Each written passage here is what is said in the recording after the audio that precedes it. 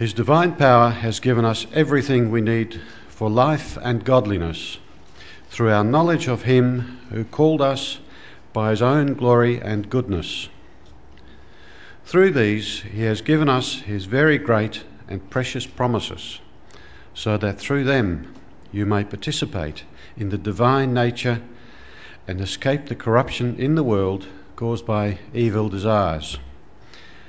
For this very reason, make every effort to add to your faith goodness, and to goodness knowledge, and to knowledge self-control, and to self-control perseverance, and to perseverance godliness, and to godliness brotherly kindness, and to brotherly kindness love.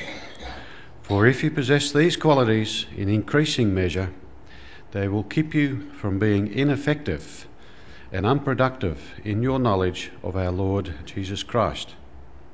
But if anyone does not have them, he is nearsighted and blind, and has forgotten that he has been cleansed from his past sins. Therefore, my brothers, be all the more eager to make your calling and election sure. For if you do these things, you will never fall, and you will receive a rich welcome into the eternal kingdom of our Lord and Saviour, Jesus Christ. May God bless his word. I spoke in the introduction before about my last visit here to Port Macquarie. That was some 15 or so years ago. Let me tell you about the first visit. It was 1972, May 1972. My wife and I were married on the 13th of May, and on the 14th of May we came to the quiet little town of Port Macquarie for our honeymoon to get to know one another. Now, in 1982, as well as that, there are a number of events that happened that year, of course. For me, marriage was the big one. It was also the year when a movie was released called The Candidate, and it starred Robert Redford. And there's a link to my marriage because my wife found Robert Redford immensely more handsome and attractive than I was. But he was not available, so she was stuck with me. I hope she thinks that was the right choice. But there was a movie called The Candidate with Robert Redford. Robert Redford played a character, a US social activist. He was the kind of scruffy-haired jeans, a bomb of an old car, a messy life, who had a great passion for social justice and to set the world right. And in his youthful folly, he thought getting into the US Senate could make a useful difference to the world. So he became a Democrat candidate for the Senate. And at the start, his candidacy is doing everything wrong because he remains the passionate social activist who doesn't care about appearances and doesn't mind offending people. But then the minders from Democrat head office, the guys in suits, was sent in to straighten him out. And so he's put on message, he's given a haircut, suit, new car, the whole bit goes. Anyway, the minders did it so successfully that the Robert Redford character is elected to the US Senate. Final scene in the movie. It's the victory party. Everybody's glad. He pulls the chief minder aside into an office while the party goes on. And the minder says to him, "Why are you looking so glum?" "We won!" And the Robert Redford character says, "What's next?" All the focus had been on getting to the point of arrival, and he'd lost what had counted along the way. What's next? There are some forms of Christian evangelism where in our desire to see people come into the kingdom of God, the focus is all on getting people to the point of profession of faith in Christ and to the moment of decision where they commit themselves to Jesus. And we might make the promise, very rightfully, that the moment you put your faith in Jesus, accompanied by true repentance, your sins are forgiven, you have the hope of the eternal life, and you are now a child of God. And that's all true. But the focus is so much on the moment of conversion that there's then nothing left. And so the question, what now, applies to the new convert. Today I want us to know from the passage in 2 Peter, building on what we've seen from Ephesians, again to reinforce that we need to keep growing as Christians and to be encouraged that God not only wants us to keep growing, but God provides all we need for our growth and for the growth of others. and that encouraged by the knowledge that this is God's purpose and provision, that you and I then make every effort, as the passage says, make every effort in verse 5. Well, our passage is 2 Peter from chapter 1. About all we know about this letter is externally is that it's written by Simon Peter, and it's the second of his 2 letters. We know very little about the occasion of it or the people to whom it was written. But as we read the letter, we get the feeling that these words were written to some Christians who've lost the plot. There's some false teachers who've come amongst them, and the Christians, as a result, are not doing a very good job of staying focused on the Lord Jesus and in terms of becoming more Christ-like. In particular, they seem to be compromising on some areas of practical godliness, and they are presuming on God's patience. God's patience is meant to lead us to repentance, but they're presuming on God's patience as a matter of indulgence. But they are Christian people. And so in verse 1, Peter addresses his readers as people who, through the righteousness of our God and Saviour Jesus Christ, have received a faith as precious as ours. Peter shares a faith with these people. His prayer for them in verse 2 is that grace and peace will be multiplied, or that they will be theirs in abundance. And I guess that's our prayer for one another. If you're praying for another Christian and you don't know what to pray, well, just look at the beginning of some of the letters in the New Testament and you find wonderful little ways in which we can pray for one another. And here's a great one. I pray for you that grace and peace would be multiplied amongst you here at Port Macquarie. A great prayer. How are God's grace and peace multiplied amongst us? The answer is that's going to happen as we grow as Christians and turn our knowledge about the Lord Jesus into action. So we're going to ask 3 questions of the passage today, all related to the growth theme. The first one is the question of why should we grow? Now let's put the question in a fairly blunt form. Let's imagine you're a non-Christian, you've just been converted, and an evangelist has told you that the moment you believe, you'll be a newborn child of God by word and spirit. The moment you believe, you've got forgiveness of your sins. The moment you believe, you've got a sure and certain hope of eternal life. Why should you bother making an effort to grow as a Christian? I mean, it means it's going to cost you nights out at Bible study. It might mean you go off to college and do some courses. It means you're going to have to work hard at the sanctification of your character as you give up bad habits and take on good habits. Why should you invest a whole lot of effort in your Christian growth? Life's busy. Why do it if you are already forgiven and if you have the hope of eternal life? Peter gives us 3 reasons why you and I should attend to our growth and the growth of one another. The first is that it's God's purpose. Verses 3 and 4. His divine power has given us everything we need for life and godliness through our knowledge of him who called us by his own glory and goodness. Through these, he has given us his very great and precious promises. Now we get the reason. So that, well, that is, God's done all these things with the purpose that we might participate in the divine nature, and the flip side is to escape the corruption of the world caused by evil desires. God desires that all men are saved. We read that in one of the letters to Timothy.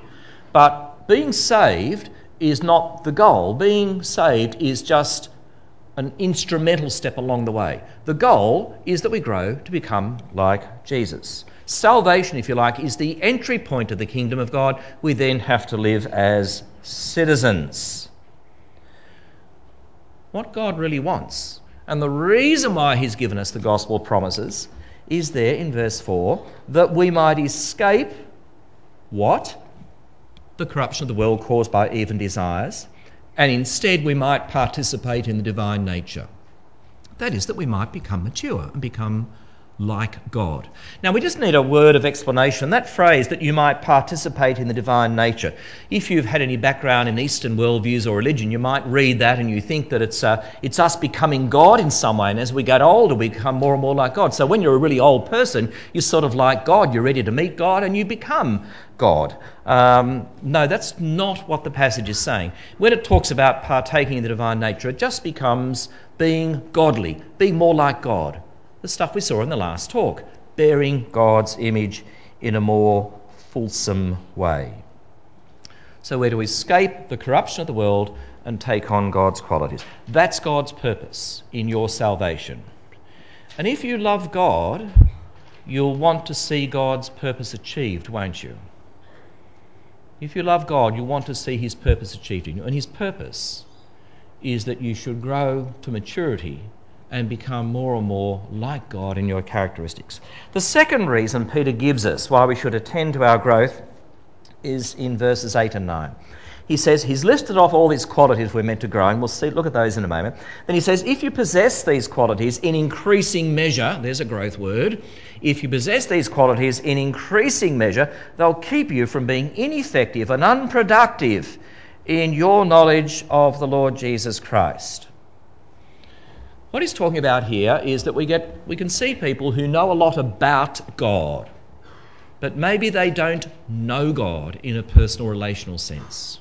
They will know a lot about God, so they're in that middle sea of convictions, but maybe there's not the first sea of Christian character, and there's not the competency or ability and availability in service. Sometimes, I'm an educator by trade, and so I'm in the knowledge business, but sometimes it's dangerous to learn things. Because if you learn things about God and you're not living them out, you are putting yourself in increasing danger. Remember what Jesus said about it's not people who hear, but people who do the word of God. Or think of a passage such as that in Romans 2, where Paul's talking about the liability of the human race to judgment. And he says how God judges us, not on the basis of what we don't know, but on the basis of what we do know. And the acid test is, are you doing what you know? So the non-Jews, or the only knowledge of God they had was in creation and conscience, and they're going to be judged, are they living by the little bit they know about God? The greatly privileged people were the Jews, the laws, the prophets, the covenants, and the test for them is, are they living by the greater knowledge of God? How much more so then are you and I responsible here? Because we have the fullness of God's revelation in Christ. We see God's end game. We live in the last days. We have the whole Bible. Be warned about having unproductive knowledge of God that is ineffective. Let's imagine you take your lunch near a medical centre, and you go around the back and you see the doctors and the nurses sitting outside in the beautiful Port Macquarie sun at the back of the medical centre having their lunch. And every day they got pies for their lunch. And then after their pies and sausage rolls, they kind of light up a cigarette before they go back and tell other people about healthy lifestyle habits. Well, you wouldn't go to that medical practice, would you? Ineffective and unproductive knowledge. What about then the person who's in church years and decades? And they might go to Bible studies and camps and all the rest of it. They soak up knowledge about God, but it's not making any difference to their life. That's dangerous learning. Why should we grow as Christians? We should grow because it's God's purpose in us, number one. Number two, we should grow as Christians because God wants our knowledge about him to be effective and productive. You belong to a church where Scott and Peter and others in the church teach you the Bible well. Rejoice in that. Put yourself under their teaching, but make sure you're growing so that your knowledge is not unproductive. The third reason why we should be concerned about our own growth, Peter tells us, is for assurance that we are Christian people. Verses 10 and 11. Therefore, my brothers, be all the more eager to make your calling and election sure. If you do these things, you'll never fall, and you'll receive a rich welcome into the eternal kingdom of our Lord and Saviour Jesus Christ. How do you know if you're a Christian? Are you really sure that if you were to die tonight, you'd go to heaven? Those are unsettling questions. And I guess at times every Christian person, and some more than others, will be deeply troubled by the question of assurance. Can Christians lose their salvation? Now that's an enormous topic. That's a whole week-long thing in itself. But in summary, from where God looks at it, the answer is no. Because God knows those who are truly his. And we're told in Romans 8 there's this little golden chain, God's predestination.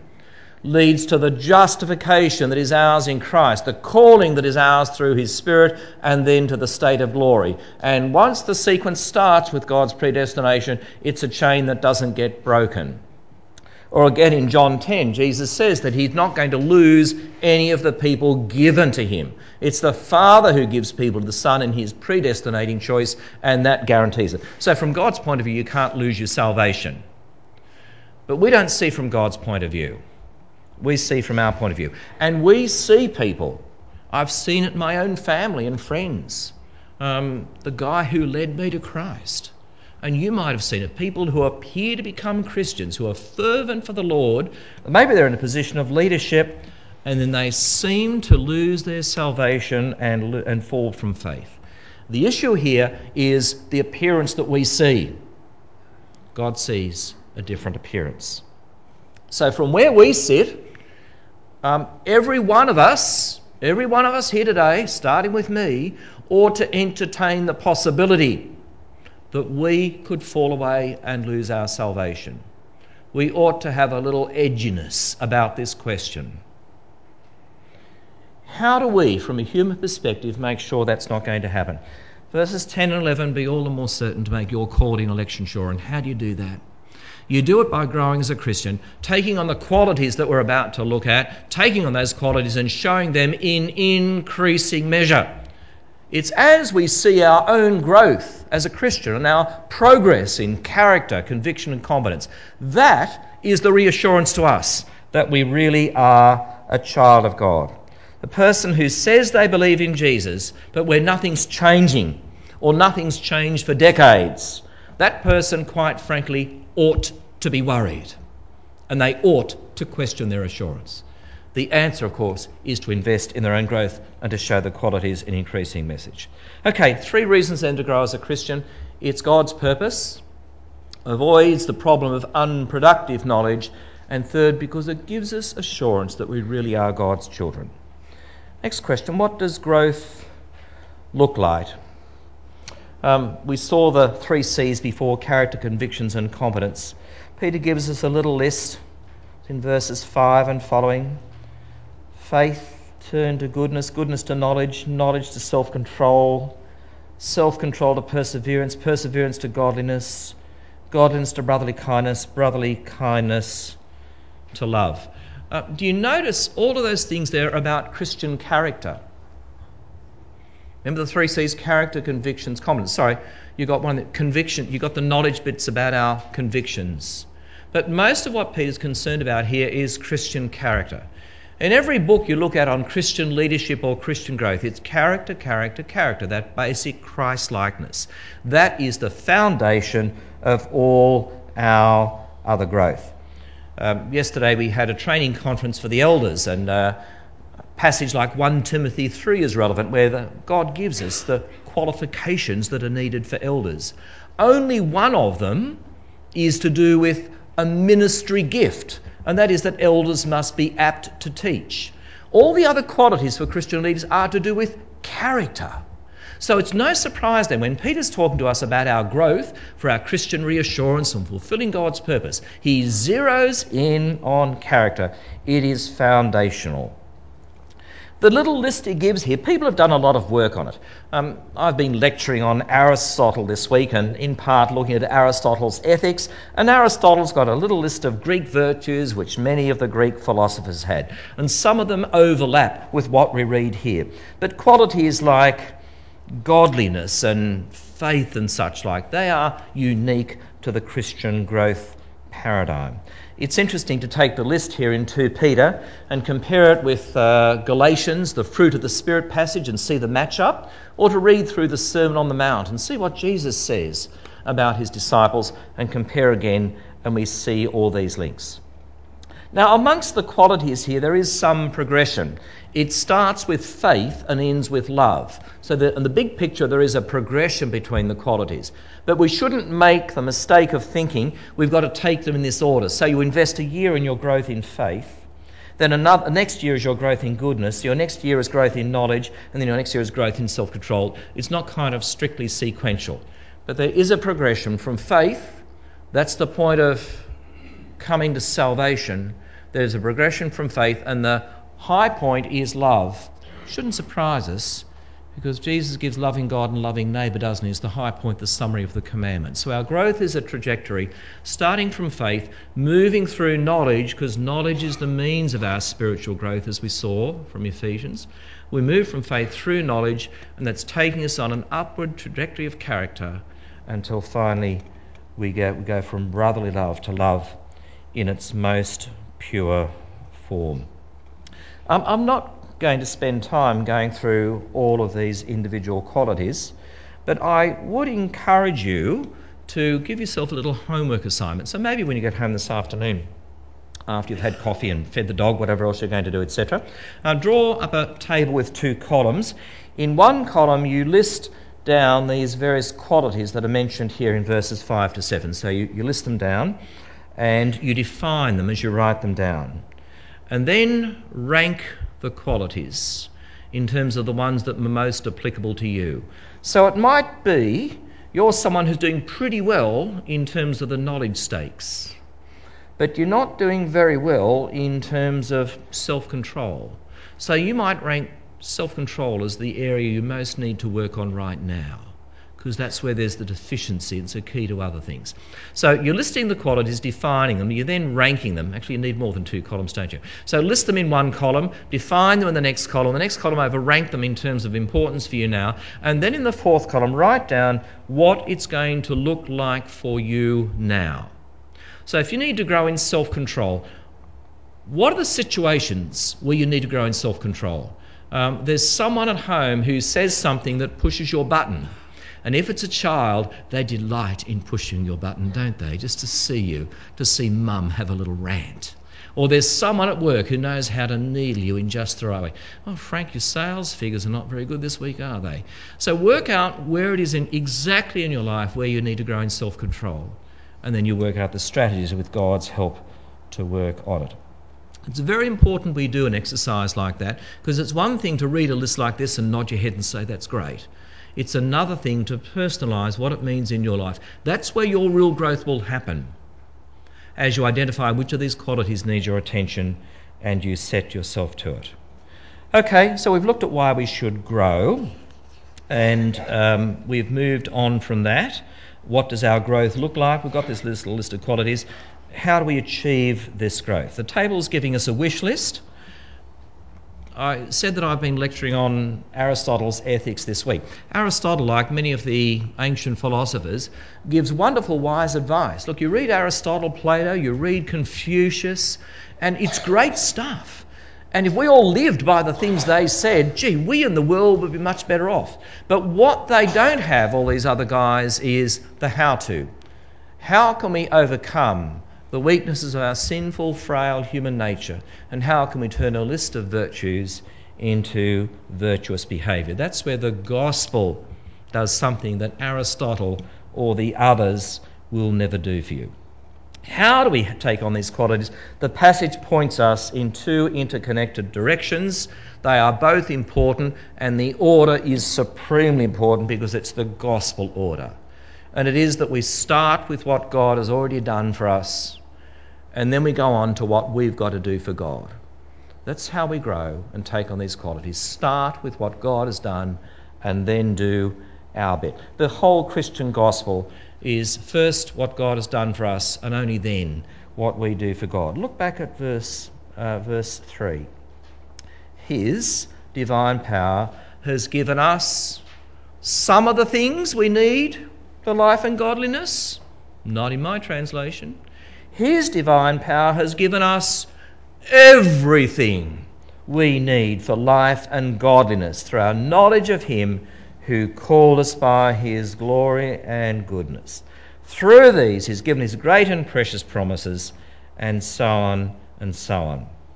The emphasis is on what God has done. The point being made is that everything we need to take on these qualities of Christian growth that give us assurance, it's already there. The way of God is he's not cruel. He never gives us a command to do something without the means that will enable us to do it. God's command is always accompanied by his provision, whether it's Old Testament or New Testament. And here God calls us to grow from knowledge to love, from faith to love rather, and God provides the means for it to happen.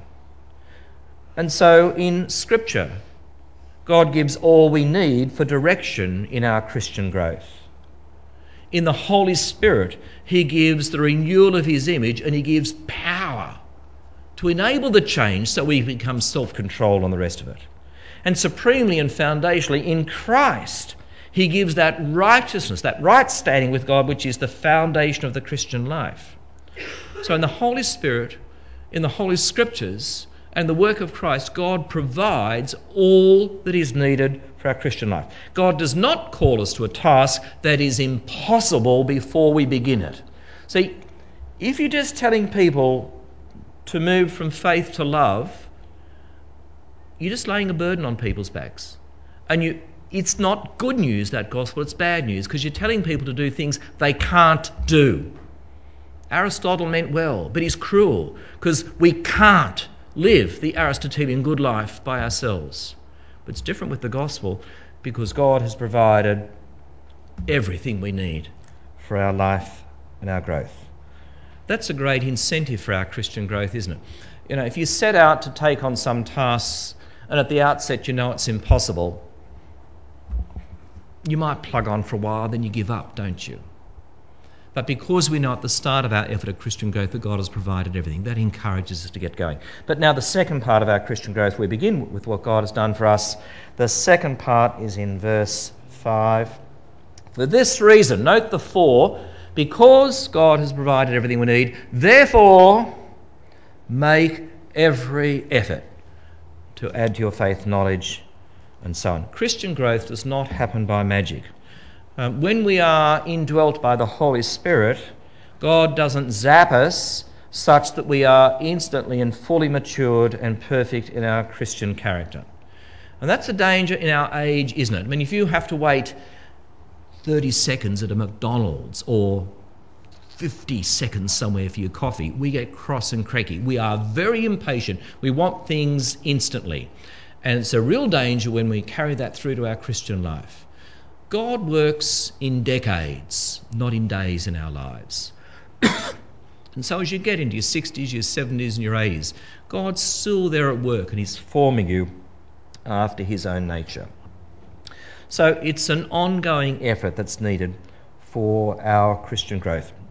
And that means we've got a present and an ongoing responsibility to bend our entire will, strength and energies to the business of growing in Christian character. This is not a part-time hobby. It's not something we dip in and out of.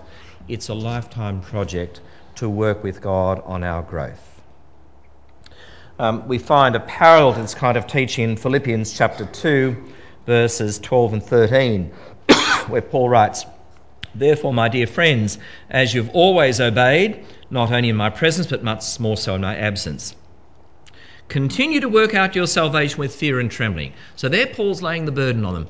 Keep working at extending your salvation into every part of your life. That's the command. But then in verse 13, for or because it is God who works in you to will and to act according to his good purpose. So Philippians is saying the same thing as 2 Peter. First of all, there is God's provision. And it is because of God's provision we confidently tackle our Christian growth, knowing that God would make it possible. And again, that's something to apply both to ourselves and to one another within the church. It's also got impacts on the way we evangelise. There's plenty of books around about finishing well in the Christian life. I've got some on my bookshelves. A few years ago, I got a book called Beginning Well. Curious title. I went along to hear the author speak at a seminar.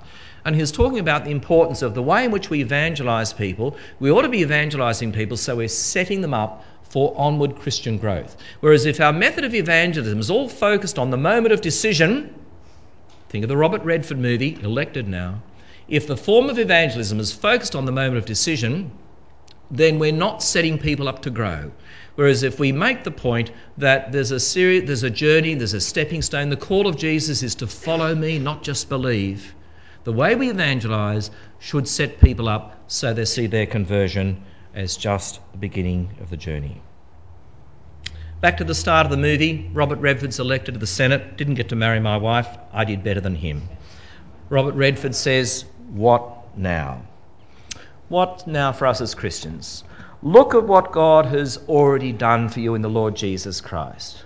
Look at God's provision for you through the Holy Spirit to make you new as a child of God. Look at what God's provision for you in giving the fullness of the Scriptures. Look at what God has done. Build on it. Use the help that God gives and make every effort at your growth and the growth of others. What now? Well, another song from around the time I was married, we've only just begun. Let's pray. Father, we thank you that you speak to us in the Bible with such clarity and in a way that through these ancient letters, in a way that speaks straight to our heart and our life now. And whether we're young or older in the Christian life, we thank you that there's things for us to learn.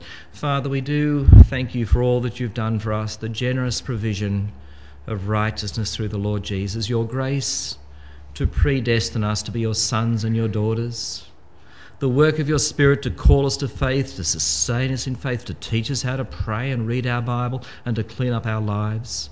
We thank you that you've done everything we need.